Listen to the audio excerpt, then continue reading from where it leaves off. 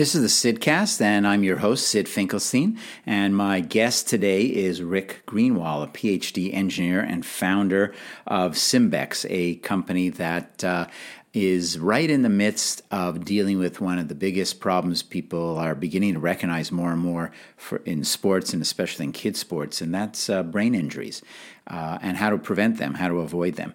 And it's really remarkable because Rick himself is an athlete, loves to play soccer, coaches soccer, and he's heading the ball himself in soccer, and he's not really concerned about that, but yet he knows that there are some elements of sports, especially as you get to either a more professional level or when you talk about little kids, that you have to be careful about. One of the things Rick teaches us is that there really is a lot we don't know about brain injuries, and he is I'm going to say a stickler for data. He actually wants to know the truth. He wants to know what works and what doesn't work, and that heavily influences the types of products and services that Simbex, his company offers. So I thought it would be fascinating to bring in someone who has this type of technical background, at the same time has created a thriving company that is all about trying to eliminate, maybe too strong a word, but avoid or minimize brain injuries that come from sports. He's one of the leading experts around today, and I think we're going to have I think people, especially parents that are thinking about their kids in sports, are going to want to be glued to this conversation of me talking to Rick about brain injuries, and Rick is an entrepreneur and someone that wants to know what's really going on and wants facts to determine what the right solutions are to problems. We'll be right back with Rick Greenwald. Hey, we've got Rick Greenwald with us today. Hey, Rick, how you doing? I'm doing well, Sid. Thanks. Good. I'm glad to have you here. So when did you start getting interested in sports injury? Where did this theme come from? That all started for me back in high school on a soccer field. I hurt my knee my senior year in high school. Yeah. I was playing and twisted my knee, and my dad, being a physician on Long Island, was able to be well connected with a lot of the orthopedics community, and he said, sure, we can take you over and see the doctor. We went over to this leading orthopedist, and he told me that he wanted to stick this very long needle into my knee and inject some iodine and take a picture. It was called an arthrogram. And after he did that, he looked at the results and said, maybe you have a torn ligament in your knee, and we could cut you open from your mid-thigh to your mid-calf and see if we could fix it. Oh, my. So this is like, you don't look old at all, but it sounds like it's ancient history, right? It was a long time ago. Different technology entirely. So what happened then? Well, I thought to myself at that point, well, there's got to be a better way to do that, and I learned that was the technology of the day, to go in and take a look, and it sparked my interest. It was right around the time I was applying to college, right. And I decided, well, engineering was interesting to me. Medicine was interesting to me as well because of my family. I had a lot of doctors in my family. Yeah. And the engineering side was more interesting, and I thought maybe I could focus some of my efforts on that down the road. And it wasn't until 4 years later in graduate school I started actually studying knee injuries. So this is actually interesting that you're talking about a medical condition you had, not condition, but injury, and you end up going into engineering. And more you see engineering and medicine kind of overlapping in interesting ways. Why? I mean, a lot of people wouldn't understand that, wouldn't really see why that's the case. Why do you think engineering and medicine are almost becoming sister fields of study now? And that I don't know if that was the case, 50 years ago. Well, in this case, it was as much having such an exposure to medicine at an early age through my family. My dad, my brother ultimately became a doctor, my uncle. But the building things was what got me, and it was clear that they needed different tools. The doctors could only see as much as they could see and do what they had of the day. So I think that marriage between medicine and engineering has probably accelerated over the last couple decades, particularly with computing power available, sensing power available, all the really interesting ways we can now look in and at the body. Right. And do you spend much time thinking about or working with kind of all this new digital stuff, whether it's things that Apple Watch can do to much more sophisticated than that? Absolutely. The Internet of Medical Things is quite interesting and a field of interest. Any cool things you've seen out there? Well, I'm sure we'll talk about it during the course of this discussion, but our helmet monitoring technology, where we're monitoring head impacts in sports and trying to understand issues around head injuries, that effectively was a wearable digital technology back in the early 2000s before wearable technologies had that buzzword name. Before anyone even used that term, probably, right? Correct. Yeah, we'll definitely get into that because that's such an interesting thing. By the way, the knee injury, what would people do today if you had the same knee injury? Well, they would either do an arthroscopy to take a look. They might do an MRI to take a look and see if they could rule out the injury. But they certainly wouldn't cut you open from thigh to calf. No, they wouldn't. Just to take a look and see if maybe you had an injury. And even if you did have the injury, then the surgery was pretty early on and pretty severe and took a long time to recover. The ACL surgery. That's correct. I tore my ACL about, I'm going to say it's 15 years, and I never got the operation. I just built up the muscle around it and exercised a lot. And I had read, and I think even more recently I read this because I was curious, because sometimes the knee hurts. And should I go and do this finally? And it doesn't sound like the success rates for the operation are all that impressive, given that you're going to have an operation compared to just doing rehab on your own. I think a lot of it depends on your age. And might be disqualified. And for in that this then. case, your gender. But no, I think the younger you are, and if you're really interested in continuing to play cutting and competitive sports, Yes. Then the surgery is probably warranted, and the success rate in qualified hands is really good. Mm-hmm. The rehab's hard. It's a long, arduous process, and you have to be rigorous about the rehab. Alternatively, you try to rehab, get strong the muscles around it, and try not to have the surgery. And if you can still do what you want to do, probably not a bad option. My wife, Ann, also tore her ACL in her 40s playing soccer, and she did the same thing as you did. She was really strong going in and kept at it, and she can do pretty much everything. She doesn't play soccer anymore. Doesn't play soccer. Yeah. But she plays lots of other sports. Really, yeah. The stops and starts is really the challenge, isn't it? That's correct. Yeah, like I can't play singles tennis and squash. Forget about that. But doubles tennis, even though I don't seem to have enough time to do it, but I can play that because you don't have to cover as much of the court. You just got to find the thing you can do, right? That's right. Yeah. So,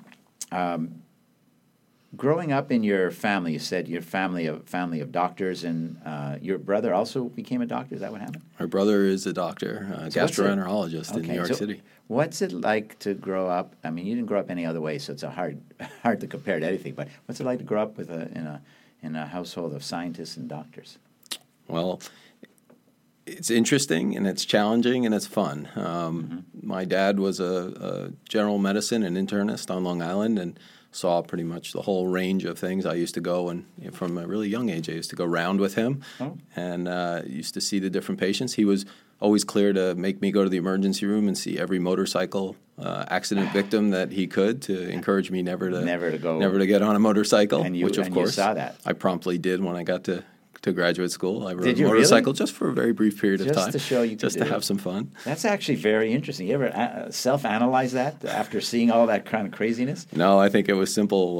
One of the other students had a motorcycle. He asked if he could store it at my garage, and I figured while it was there, I had to try it. So it was a lot of fun. But back to growing up, my mom's a mathematician and very rigorous in terms of getting us to try to appreciate the value of details and numbers, in that context, and with my parents, and then at a high school where science and science research was so stressed, and great program in science research skills early on. I think those all came together to help formulate my interest in engineering. Think about that background that you had. Of course, you can't choose your own family, but you also went to a great school, high school, where science and math were really stressed. And today we talk so much about the need for STEM people to have experience and go into science, technology, engineering, and medicine. And you did it in the business side, as we'll talk about, and the technical side, the engineering side. You did it in a couple of different ways. But have you seen or have any sense of what we can do? I mean, this is a tough one also, right? What we can do to improve or increase the number of kids going into science and math and medicine? I mean, it just seems like you had a lot of things going your way, along with some pretty good brain power, but a lot of kids don't have that. I was really lucky. I think what we have to do and must continue to do is to encourage investment in teachers so that you get those great teachers who want to be in the middle school and in the high school, and any kind of programs that encourage STEM education. I'm fortunate right now. I'm serving on the board of the New Hampshire Academy of Science, which is focused on STEM education here in New Hampshire. And the whole goal is how do you expose kids in the middle school to these programs so that they have an opportunity, whether it's someone whose family is scientific and they can get further ahead, or someone who really just never gets exposed to it, and we have to get them interested. So some of that sounds like it's structural or set up opportunities for kids, but you start with teachers. So let me ask you about some of your teachers. Do you remember any of them from the high school days? Or Absolutely. You do? I think they were the critical formative experiences that led me into science.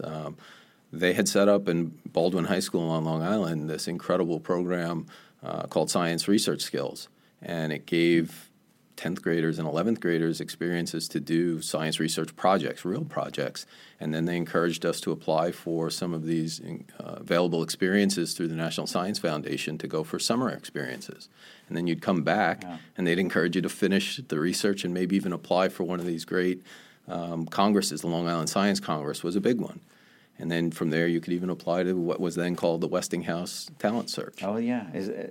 There's a different name to it now. Yeah, I don't know who the sponsor is now. It was Intel, and now it's something else. But what a great program and exposure to go and present your work, learn about the scientific method, and how to do it right, which I think is what we all need to learn how to do. Exactly. But you also had, you had teachers that gave you that passion, that interest. Being an educator myself, I'm always curious about techniques or things, or maybe it's just somebody says something, maybe it's set up a certain way, maybe you're in a peer group where this is a normal thing to do. But any recollection of any specific things any of these teachers did? And I call it techniques, but sometimes it's as simple. I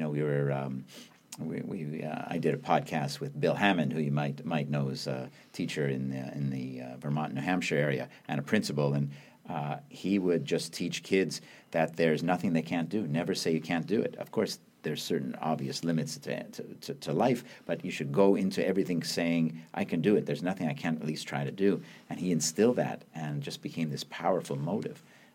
I think that was the guiding principle that these teachers were doing, was to first give you exposure, then give you opportunity, and then really just open the doors where they could. They knew a lot of people. I was always impressed by how many people around the country they knew, and they could reach out if you had a need for something in your research. They would say, oh, I think I know someone there. And back then, of course, they'd write a letter or pick up the phone. There was no email. Right.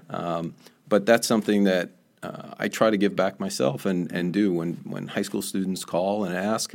At our company, we have Job Shadow Day, which is really fortunate, and we have middle school students come in and spend a day with our engineering team, and I think it works great both ways. It gives my staff a chance to give back a little to the students, and the students come in, and what's been really fun with that is we've done it for about 10 years now. That's through the Upper Valley Business Enterprise Partnership, UVBEP, and those students come back sometimes. They come back asking for internships. Really? And they come back and they send me notes 10 years later saying, now I'm an engineer, now I'm a doctor. Isn't that part rewarding? of that came Wonderful? From coming to visit. Yeah. It's wonderful. I've had these conversations with different groups who especially talk about the challenges of getting more women in engineering jobs and minorities. And clearly the numbers are heavily imbalanced against those groups. But one of the ideas that's come up, and I've heard it from some people, and some of what you're saying is actually quite analogous, is create those opportunities for young people at the high school level, and sometimes even middle school, to kind of just be there and see what's going on, and maybe when they're capable to do some type of internship, and it might be the type of inspiration that they need. And the problem with that I often see is people are, and they're in business, and they're saying, well, we want to hire someone, a college graduate, from a minority community. And the sample is much smaller than it would have been a few years earlier. And everybody wants the same kids. So in a way, the answer is, well, start at the high school level. And that's kind of what you did. I don't know that you had necessarily a strategy to find talent, although maybe you did, but it was more of a strategy of giving back and helping other people. but it seems like a pretty good plan. Seemed like a good way to go. I don't think we were looking for future employees, but it's a wonderful way to give back to the community, and you see that spark in some of the kids' eyes, and you know that these are the kids who are probably going to pursue science or engineering or math as a career, and they go and do it. Yeah. So actually, people listening that have, you're in obviously engineering and medical equipment field, but people listening to all sorts of businesses, the look in their eyes, the way you just said it, when you see that, I think a lot of people listening probably have had that experience, sometimes for themselves, when somebody created that opportunity for them. And boy, if even 1 out of 5 of the people in a position to do something about it who are listening do something, that would be like a gigantic home run, wouldn't it? It would be. And that's why I think we have to get to the teachers, because they're the ones who can probably make that connection for the students. Yeah. If we educate the teachers, then it's multiplicative. It can get out there further. That's actually very true. There's an exponential effect to educating opinion leaders, teachers, and even people in business who have the opportunity to help in ways they might not even thought of.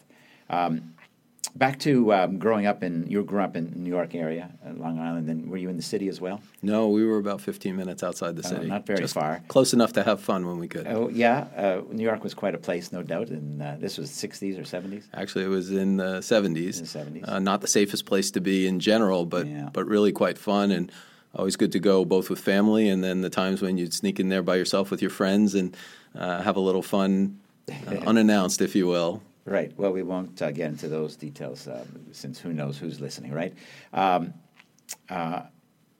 You were an entrepreneur at a young age, too, I think. I think it's a funny start to the game, but I think my first real experience with entrepreneurship came when I was in junior high school, and every time it snowed on Long Island, which was more frequent then than it is now, I think, we had to go out and shovel the yard and the walkway and the driveway, and then we'd do the neighbors, and then you'd do the person next to it, and people would give you $10 or $5 or whatever they wanted to give you, and you were very thankful, and it just seemed to take the whole day, and you'd make $40 or $50, and that was a lot, but right. I wondered if you could do a little bit more, and one day I noticed one of the neighbors across the street, his dad had bought a snowblower. And then on the days when it snowed, it seemed like that snowblower was nowhere to be found. It wasn't out there being used. And so I talked to the neighbor's son, my friend, about it, and he told me his dad was gone at work. And so I basically just took the snowblower and started blowing snow and made a lot more money that way. You were shoveling before. Now you had the technology. Right. So there's a technology lesson in that too, as well as entrepreneurial. Did you always know you wanted to create a business or businesses? I think so. I think it was always a spark for me. It seemed like I'm probably not so good working for other people, and so I don't like taking direction too much. We talked to, I think, on the Sydcast, as it turns out, quite a few people are entrepreneurial in all sorts of ways, and I'm wondering where it comes from. I don't know. So, we could say we were born that way with certain experiences, but entrepreneurs are never satisfied with the status quo. They always want to try. They're curious. They want to try something new. They have a kind of a big appetite for experimentation. Where do you think that all comes from? Or in your case, where did it come from? I won't speak for anyone else. I think in my case, it just came from the people around my family. There were a lot of others who were entrepreneurs and having their own businesses and doing fun things. And I think they always challenged me to just say, hey, do what you think is interesting and find new ways to do things. Be creative. That was always a challenge. And but you ended up going to school, and I think you had a master's degree at Dartmouth, and you went for a PhD at some point as well, which is not what a lot of entrepreneurs do, although there's some sectors where you do see highly educated people. And then you did all sorts of really interesting things. Like as you kind of walk through your background and experience, it's like building blocks, stepping stone, one after another and after another, with deeper and deeper experience in a broad area that's helped kind of create the companies and efforts you've been on, you've been involved with. So I want to take a short break and maybe get back into conversation with Rick Greenwald on some of those entrepreneurial ventures. We'll be right back. Okay, we're back with Rick Greenwald. Rick, you find yourself a few years down the line in Utah. You're getting a PhD program. You're focusing specifically on knee injuries, I guess knee injuries in sports.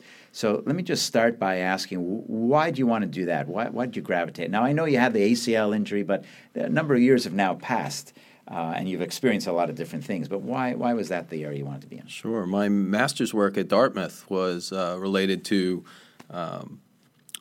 knee ligament replacement options. I was working with John Collier and Mike Mayer here at Thayer School at Dartmouth, and we were working on artificial ligaments at the time. And after my master's, I ended up 3 years later out in Utah to further that work and start doing studying and understanding how knee ligaments got hurt in sports like skiing, and understanding ski equipment and the issues around how to release a ski binding. So I lived in Park City, Utah, and right near the Winter Sports Park where the Olympics were held.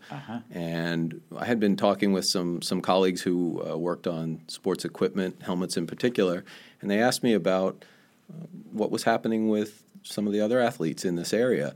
I got invited to go to the Winter Sports Park and take a look at the U.S. freestyle aerial teams. Why? I was at a party one night, and I noticed that some of the other athletes were sitting in the corner, and they were kind of quiet. And it seemed unusual. I asked, well, what's up with that group? And they said, oh, those are the aerialists. I said, well, what about them? And they said, oh, they seem to hit their heads a lot. I said, well, how often do they hit their heads? And they said, a lot. And so I did what most anyone would do. I went the next day and I watched. And I saw that they hit their heads 1 out of every 6 or 7 times, and we counted a lot. They were wearing kayaking helmets at the time. That's who would sponsor them. There was no specific helmet for aerialists. We didn't know a lot about. What was a kayaking helmet? Like it was just a little thinner, but it was a helmet, and it had the same kind of protective padding. But there was no specific helmet that was named for skiing or understood for skiing.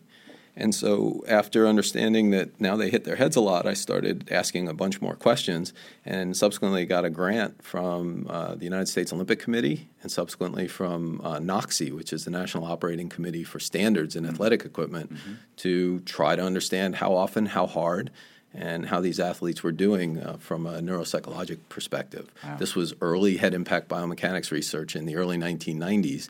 And what we learned was that the technology of the day, the sensing technology, wasn't good enough. What was that technology? Sure. We were using accelerometers, things that measure the motion of the head, rapid motions of the head. And the best we could do at the time with the sensors they had was to stick them on the outside of the helmet, because if we put them on the inside of the helmet and then the athlete hit the ground real hard, we might actually hurt their skull. And on the outside of the helmet, what we learned was we were really just measuring how the helmet deformed, how it moved when they hit the head. We weren't learning too much about their head. Wow. And so what did you do then? Sure. Well, after a couple of years of research and some good learning and understanding about how often they hit their head, I actually made a decision to put that idea on the shelf for a while because we didn't have the technology available to measure these things the way you should, to understand the head motions. Yeah, so you wanted to be able to measure the head motion to assess the degree of injury? There was a good understanding that acceleration of the head was a good proxy, a good way to understand what was happening to the brain. No one knew simple things like how often does someone hit their head in different sports, how hard do they hit their head, and what does that mean in terms of brain function later on. That's become a much bigger topic these days, but back in the early 90s, most people weren't paying much attention to it. And so it's interesting, you were interested in measuring, assessing, evaluating, but not, correct me if I'm wrong, not so much then creating a better helmet. Sure.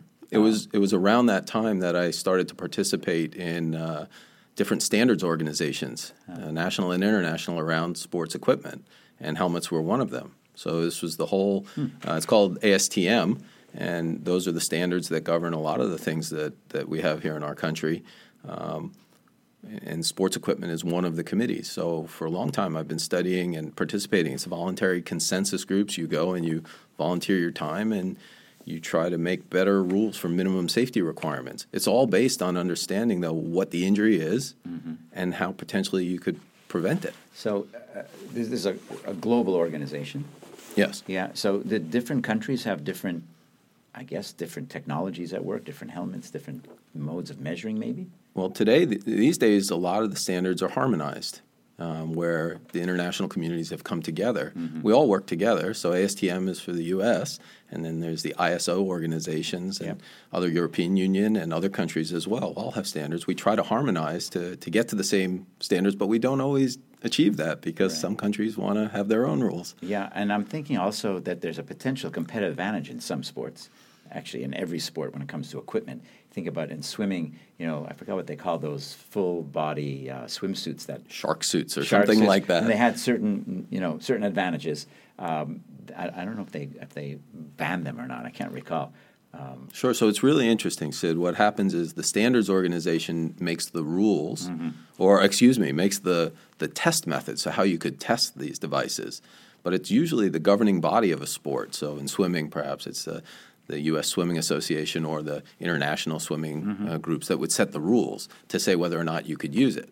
What the standards group would do would take that particular suit you were talking about and try to devise a test to see how it could be tested so you don't exceed or underperform the standard. So it doesn't break whatever the standard rules are. That's right. So and now I'm thinking also in cycling, for example. Like in Britain, the Brits seem to win all these Olympic gold medals in cycling. And some people have attributed to like a genius coach, to training techniques, but others to the actual equipment. I don't know whether that's one of the many industries you followed, but it brings up this point that there's a quest for standards and safety, but there's an unbelievable pressure to come up with something better than other countries have. And this has happened. You see it every time there's an Olympics. There's something that's a little bit different, and sometimes the commentators will talk about that. Is that something you've seen in your experience as well, maybe in skiing or in other areas? Well, I think everyone's always trying to get that competitive advantage, and you just hope when it gets to international competitions or even local competitions that the playing field is leveled by fair rules. And by fair play and people following the rules. Yeah, there are a lot of people who think there's nothing fair about the Olympics, and not just the Olympics, but global athletic competition. If you think about it in terms of all the drugs that are possible to take, or doping and other methods, and a lot of people get caught. It took a while to catch Lance Armstrong, but he got caught. But there's a lot of suspicions, and people have said this to me at pretty high level in Olympic circles. They don't want it. They hope it doesn't happen. But there's I guess the payoff, if you can do something that helps you win, is so gigantic. And not everybody is honorable or honest. And sometimes it's coaches and doctors, and the athletes barely know what's going on because they have a whole regimen, which is, this is neither here nor there. It's just something that is an endless quest for some type of advantage. It makes me think when it comes to helmets or other equipment, it's got to be the same type of thing, which would be a challenge for the standards. Go back to the aerialists of this party. Sure. So those were the aerialists. They're quiet. What was going on, do you think? Well, I think they were hitting their heads on the snow. So these are athletes that were going up in the air 30, 40 feet, and they were doing flips and twists, and they'd land on a steep slope, which was chopped up as best they could, and they would over-rotate and do what's called a slapback. And after they'd do that, they would ski down to the bottom, get on a lift, and maybe 2 minutes later they were going to jump again. And this was during training more than in competition. They jumped quite a bit in a day. I asked, what do you think's happening to them? Mm-hmm. And the coaches were interested, but of course concerned because we were poking into their sport. Mm-hmm. And I think everyone was worried. Most of the coaches, of course, were athletes themselves and had done this, so they knew what was going on. They knew it. But what was concerning was some of these athletes couldn't necessarily focus on their next jump because their body probably remembered they could do the jump, but it wasn't clear they always knew where they were at that point or what their name was. The coaches just kept pushing him, I don't think they were pushing him. I think that was just the way it was back then. Nobody head thought injury. about it. Head injury was not considered a long-term problem, and no one had any idea, I don't think, other than probably it didn't feel so good. Have there been long-term studies of following people in the earlier years of some of these sports that had this high impact where we didn't know as much as we know today? We're learning now. I think we still don't know quite a bit, but there's certainly, I think, boxing is probably the one where we learn the most from early on, and obviously athletes who get hit in the head a lot have some issues later on in life sometimes, but not all. And that's what's really fascinating about the problem. We just don't know. Right. And there are various studies, no doubt, going on all over the place. Huge number of studies right now. It's one of the big topics in sports. Yeah. the quest to be the best from an athlete is pretty powerful. And so they put up with a lot. And I guess if it's normal, and that's quotes for normal, because it's happening to other people, it's something that the coach can say, yeah, you just got to deal with it or whatever. Or you see your teammates dealing with the same thing. You just keep going. It's interesting about human nature that way, even though you could be seriously hurting yourself. One of the other sports that I did a lot of work in early on was in the baseball industry. Oh. And here's one where the equipment was easily modified, and there were a lot of interest around trying to keep the sport even or keep performance at a certain level. Mm-hmm. So this is a good interesting issue where the aspects of safety and performance were merged together. So when you had aluminum bats for college, all of a sudden the offense went through the roof. There was all these home runs going on, and everyone was talking about, well, what's going on? It must be the bat. And so we had to do a lot of work. No one had ever really measured the performance of a bat out in the field. And so colleague down at Brown, Trey Crisco, and I did some early research to measure, much like everything else I do where I'm measuring things in the field. Yep. We tried to measure the performance of different baseball bats, different aluminum bats with different weight-length ratios and all different kinds of material properties around the bat to try to understand what was going on with performance of the bat. In the industry, there was a lot of discussion about this being a safety issue. And it turns out you have to look at the data. Like when you say safety issue, what do you mean? Sure. If the ball's being hit faster off the bat than, say, compared to a traditional wooden bat, and you're the third baseman or the first baseman or even the pitcher, it could be coming at you faster. So can you react in time if the ball is coming off the bat faster? Well, it turned out that those numbers of injuries weren't really increasing dramatically. Mm-hmm. They had happened all along. And so first we wanted to measure, well, how fast can you hit the ball off the bat on a wooden bat? And then how different is it for the different aluminum bats, and how could you regulate that? Today the Statcast just puts out that number the 2 seconds after they put out the how fast and the impact, or is that the what they call it? How fast that ball is hit is ricocheting out off of the bat, right? We needed about $100,000 worth of equipment and hours of careful analysis to figure out for a bunch of hits, how fast they were going, something they do now in 2 seconds. Why do you think baseball is so fanatical about all these data points? Or are they no different than, say, football or hockey or basketball? I think statistics have become a really interesting part of these sports, how people look at them, how they make decisions about who's playing and not. In this case, we just wanted to provide the data so that people could make informed decisions as opposed to hypothetical ones or ones that might benefit, like you said, what they wanted. Right. The manufacturers were fine with it. They wanted to understand the performance of their bats as well. So what happened with the aluminum bats? Sure. What we learned was that we were regulating perhaps the wrong topic. Yeah. So they were regulating the difference between the weight and the length, but it happened to half the performance of the bat had to do with the material and half had to do with the swing speed. And so by understanding the swing speed, which was related to where the weight is along the bat, a little technical, but rather than just how much weight there was, because you could add weight, say, in the handle by where your hands were, and it wouldn't affect the swing speed. And if you added it down at the far end of the bat, it would really slow the bat down. So we regulated and made recommendations that they regulate now the swing speed, the ability, the moment of inertia, or how fast you could swing the bat. And that helped. Turned out that a lot of the differences perhaps were more in the balls than the bats, but that's a whole different story. Really?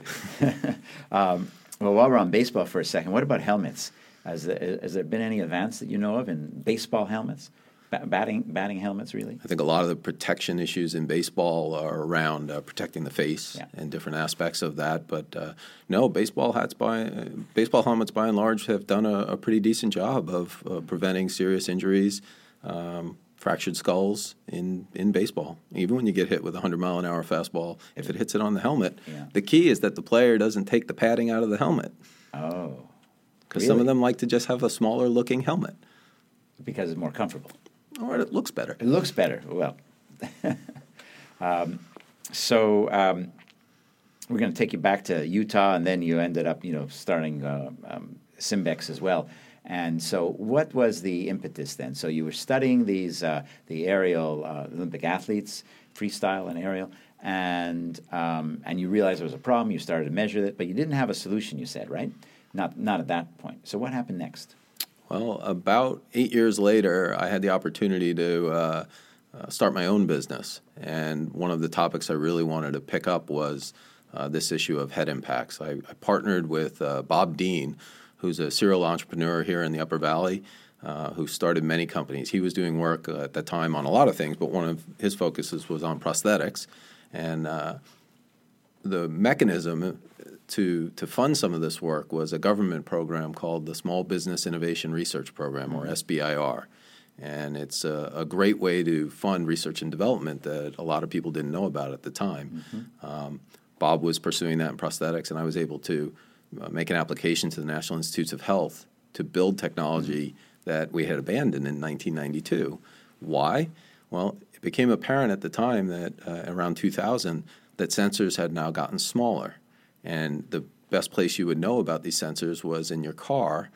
These were the same sensors that triggered your airbags. And so the sensor that recognizes a degree of impact, right, that will inflate the. So those sensors are accelerometers, and it turns out to be the same kind of accelerometers that we were using a decade before, but now they were tiny, and they were in a form factor and at a cost that we could now put them inside the helmet. So that's what you actually did? The same sensor or modified in some way? No, these were the sensors from the airbags. I had a great introduction through Bob Dean to the CEO of Analog Devices, the company that makes a lot of those sensors. Okay. And he thought the commercial application to sports and football was really, really interesting. And he had his engineers help us. He said, help these guys characterize our sensors and see if they could be used for this application. So, we were using the scrap from the automotive industry to start this project. It's interesting where innovation comes from. Automotive industry has, billions upon billions of dollars. So there's a lot of money that goes into it. But you found another use for kind of a core technology. Absolutely. Yeah. So how does it work now with the sensors in the helmet? Sure. Like, how does that actually work? So we started by trying to understand how could you measure this? And we wanted to do things like maybe put the sensors in your mouth so you'd be in a mouth guard, or put them somewhere on your body. Yeah, they're really small, tiny. They're obtrusive. They're not going to bother you. They're about the size of your pinky fingernail. And some associated electronics with them. And we wanted to do this in real time and record all the data. So there was some other electronics that were needed.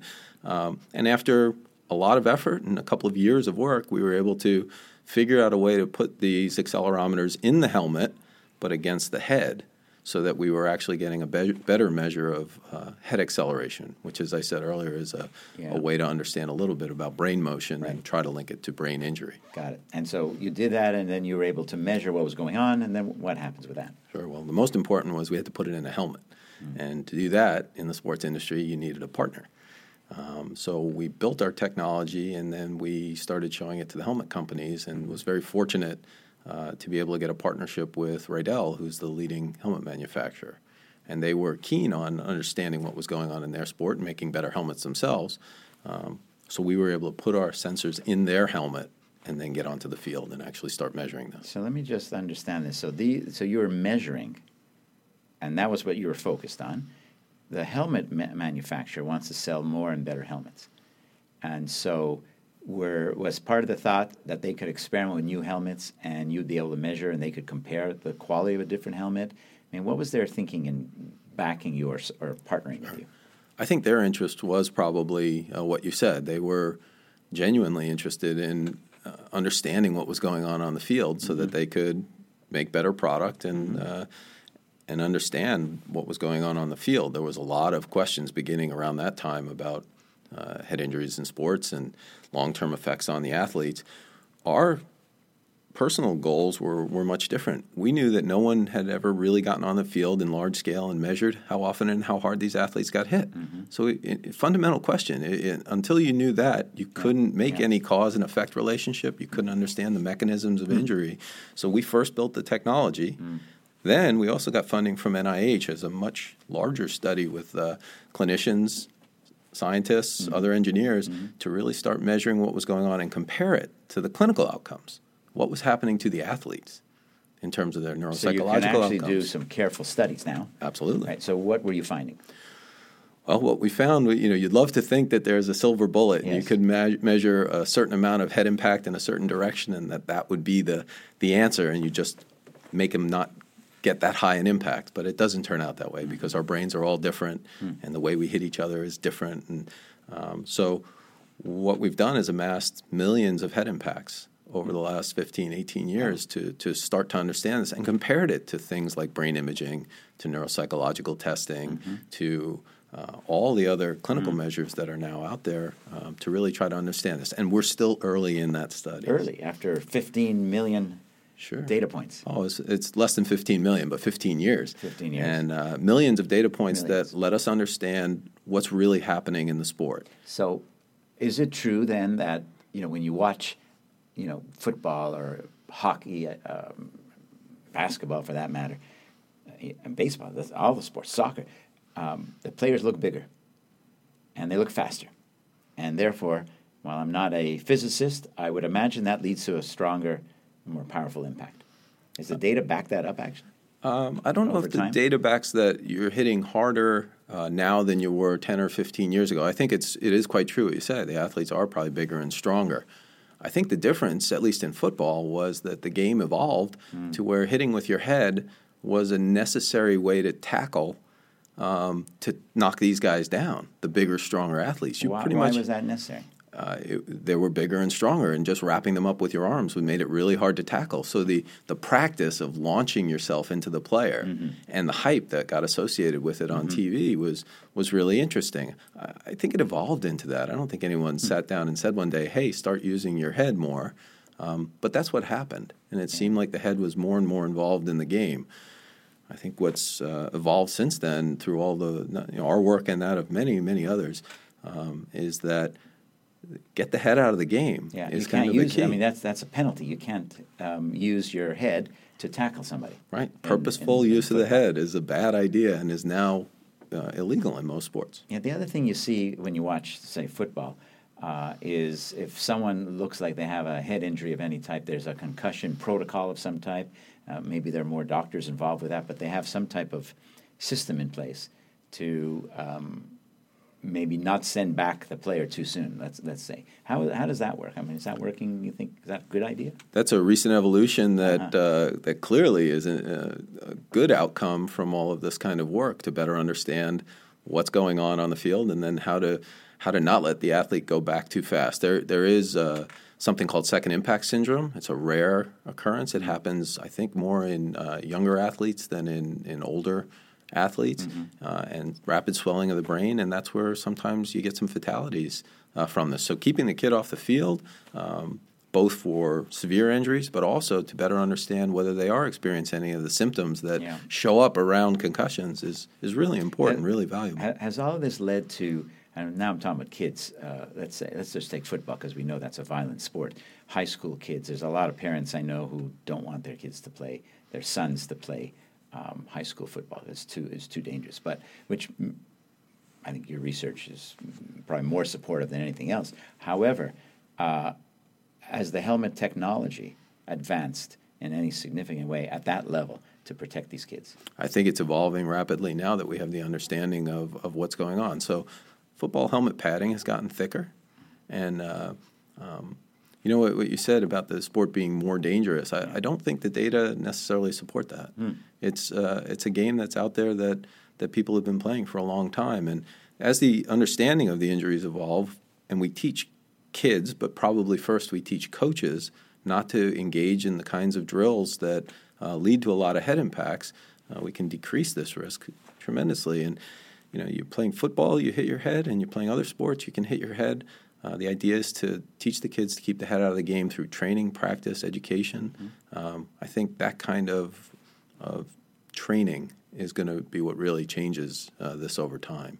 It's really an understanding of what's going on and then an educational process to do behavior modification. Yeah, that's what you're saying. It's really interesting. It's really a systemic solution. It's not.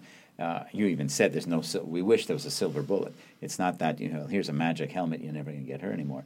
It's how you're coached. It's how your coaches, how you play. It's outlawing certain behaviors, such as head on or using your head as a weapon to try to tackle somebody. So it takes a lot of different things. Yeah, and I'm really proud to have been part of that over the last decades. Interesting. So let's take one more quick break and kind of get back and with Rick and talk a bit more about some of the developments going on at the professional football level, and then maybe talk a little bit more about some of the cool things and advice you might have for other people. We'll be right back. We're back with Rick Greenwald. So, Rick, you're still a soccer player, aren't you? Yes, I am. So, how's that going? Oh, I enjoy it. It was I played just yesterday. It was really fun. Really? And I guess the old knee injury is fine. Yeah, it hasn't been a problem for about 20 years. And so, someone who studies head injuries, what do you think about heading the ball? You don't do that. Well, actually, as a defender, I think I use my head just about as much as I use my feet, and sometimes I'm probably more accurate with my head than my feet. So what's the deal? It hasn't been banned somewhere, or there's a concern about it? Yeah, in recent years, there's been a lot of concern about whether kids should be heading the soccer ball. And I think it's an interesting topic to raise because I think we don't know yet. We don't know what the impact is of repeated heading of a soccer ball, purposeful heading of a ball. I think back in the old days, there were some issues around leather soccer balls, and they would get really, really heavy when they got wet. Mm-hmm. And I do remember getting hit by those balls, and it hurt a lot. Today's balls are a lot better manufactured. They don't get heavier and wet. I think so there's been recently this big interest in preventing heading in youth soccer. And again, heading meaning hitting the ball with your head as part of your repertoire of moving the ball where you want to move as part of the game. It's long been part of the game. You can advance it with your feet or your head or your chest. Yeah. And so the question came up, well, should kids be heading the ball because all of this concern about repetitive heading injuries? Yeah. And I think the bottom line is we just don't know yet. We have to better understand the problem. Just like we did in football, I think the first idea is to go out and start counting. Understand how often the kids are hitting their heads. What happens when they head the ball purposefully. And that's different than when the ball gets struck and hits you on the side of the head and you don't see it or two players collide. Yep. I think the bigger issue in youth sports in particular is enforcing the rules, not letting kids go up with their elbows and hitting the other kid in the head, not getting under the player where the other player flips over and hits the ground with their head. Yeah. We just don't know. And to make rules that ban something like that, I guess you could argue that it's preventative and they don't need to do it. That's one point of view. But I don't like making rules when we just don't have the data to support it. Yeah, that's one of the things that's really come through, right? Rick, your approach is data-driven. Let's do the science. Let's do the research so we can be more well-informed, which is kind of a crazy, radical idea, right? Let's get the facts before we do anything. That seemed to be one of the things I learned way back in high school. And what about for parents listening? I have kids in either they could be playing football or hockey or any sport. What words of advice might you have for them? Well, thanks for asking, Sid. That's I think the best thing we can do is to recommend that parents stay actively involved with their kids' teams, understand what the coaches believe in and how they practice, what they teach the kids, and being mindful that when your kid gets hit in the head and says, "Hey, I have a headache," or "Hey, it's not the same. I feel foggy," or "I'm not able to see straight," to take action, to really understand what's going on. It doesn't mean you always have to go to the emergency room. It means you have to watch your kids and see if they're getting worse over time, then sure, you have to take some action. There's some great protocols now, and return to play and return to school, which is probably more important than returning to play, that's been put out by national academies, and I think parents should be aware of that. There's great information out on the internet to guide you these days. Those are, like the protocol is if you had an injury and had to watch, had to be ready to get back to play or to school. That's right. What you mean. It's a graded recovery, and it's a time period you wait, and then you try to exert yourself, and if the symptoms don't come back, you can go to the next level and start practicing. The whole idea is not to come back too soon and to take this seriously. And so you're not someone who advocates that kids, high school kids, let's say, or even younger, but let's say high school kids shouldn't be playing certain sports if they really love it. Just play it the right way and pay attention and have your parents be part of that picture. I am a believer in that. Yeah. Speaking about parents, you said a little bit earlier about your own parents being in science and math and medicine. Can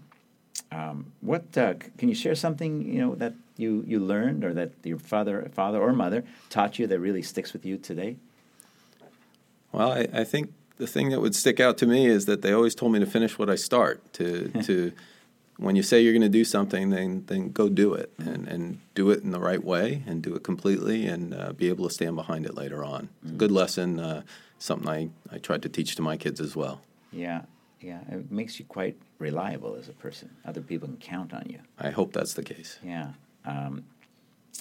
Sticking with the advice, how about your own advice? Let's imagine, and I like to ask this to some of the guests on the Sydcast. Let's imagine you can go back and sit next to your own 21-year-old self, and you've been transported back, and you lean over to yourself at the age of 21, and you say, well, what do you say? What's your advice?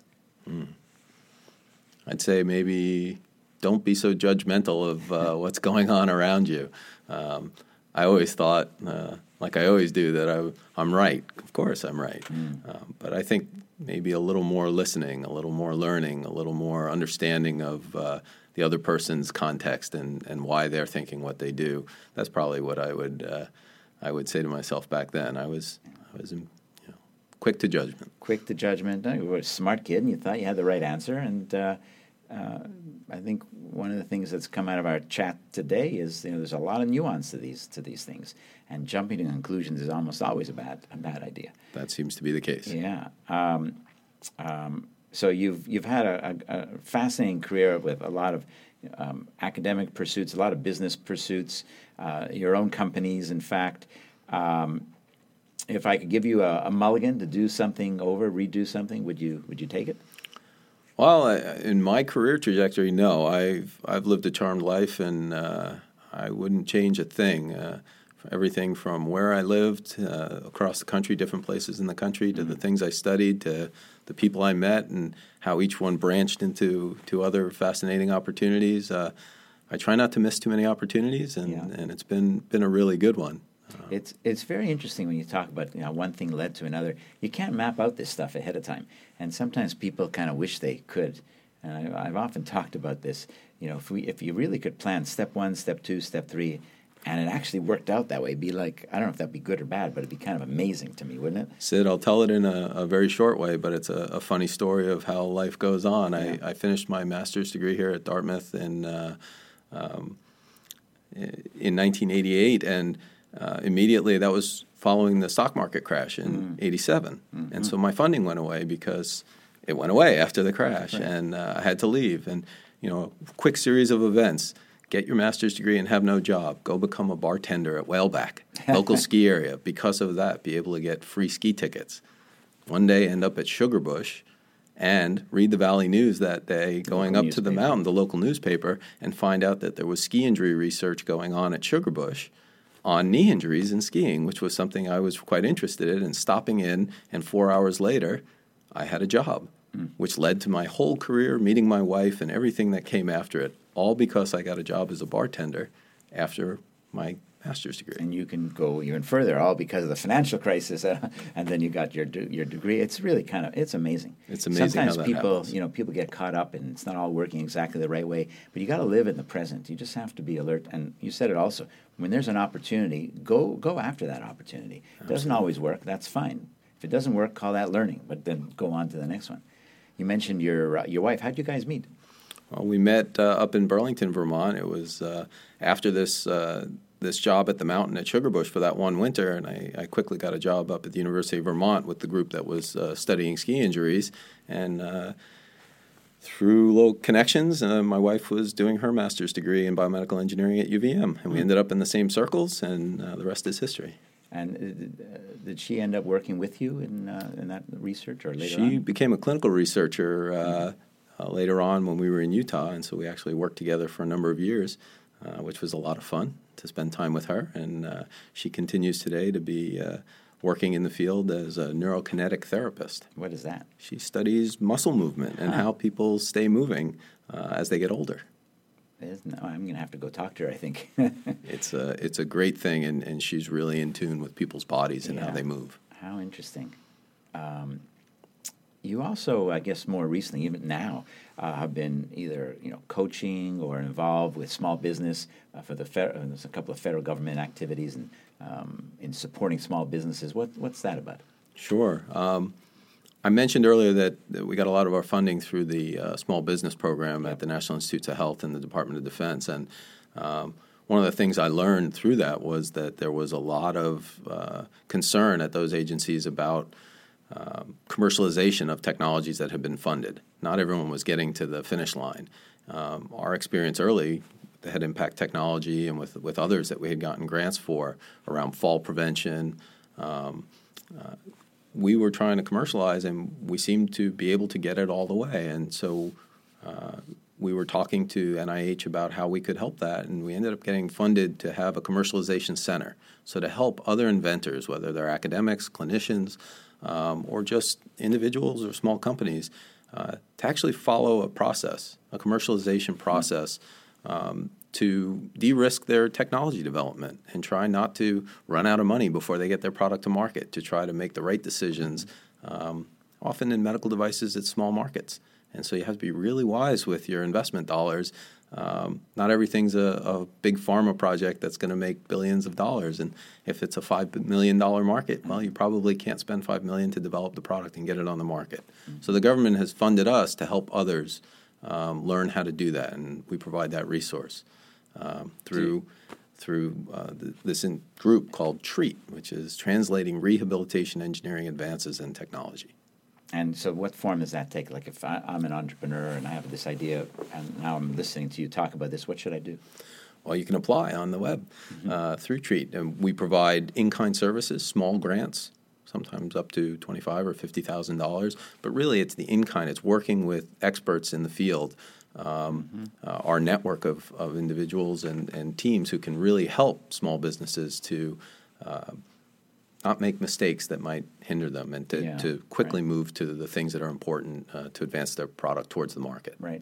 It's very interesting because what you made me think of is one of the first things we talked about at the beginning of the podcast, which is when you were in high school and your teachers had this amazing network. You wanted to learn something. You needed to get better at something. They would make a call or write a letter. I was going to say send an email, but it's before that. Write a letter, and in some form, you're kind of doing the same type of thing now, which is kind of a nice story. Life's a big circle that way, and I think what we do these days is often born of experiences when we're younger. Rick Greenwald, thanks so much for being with us.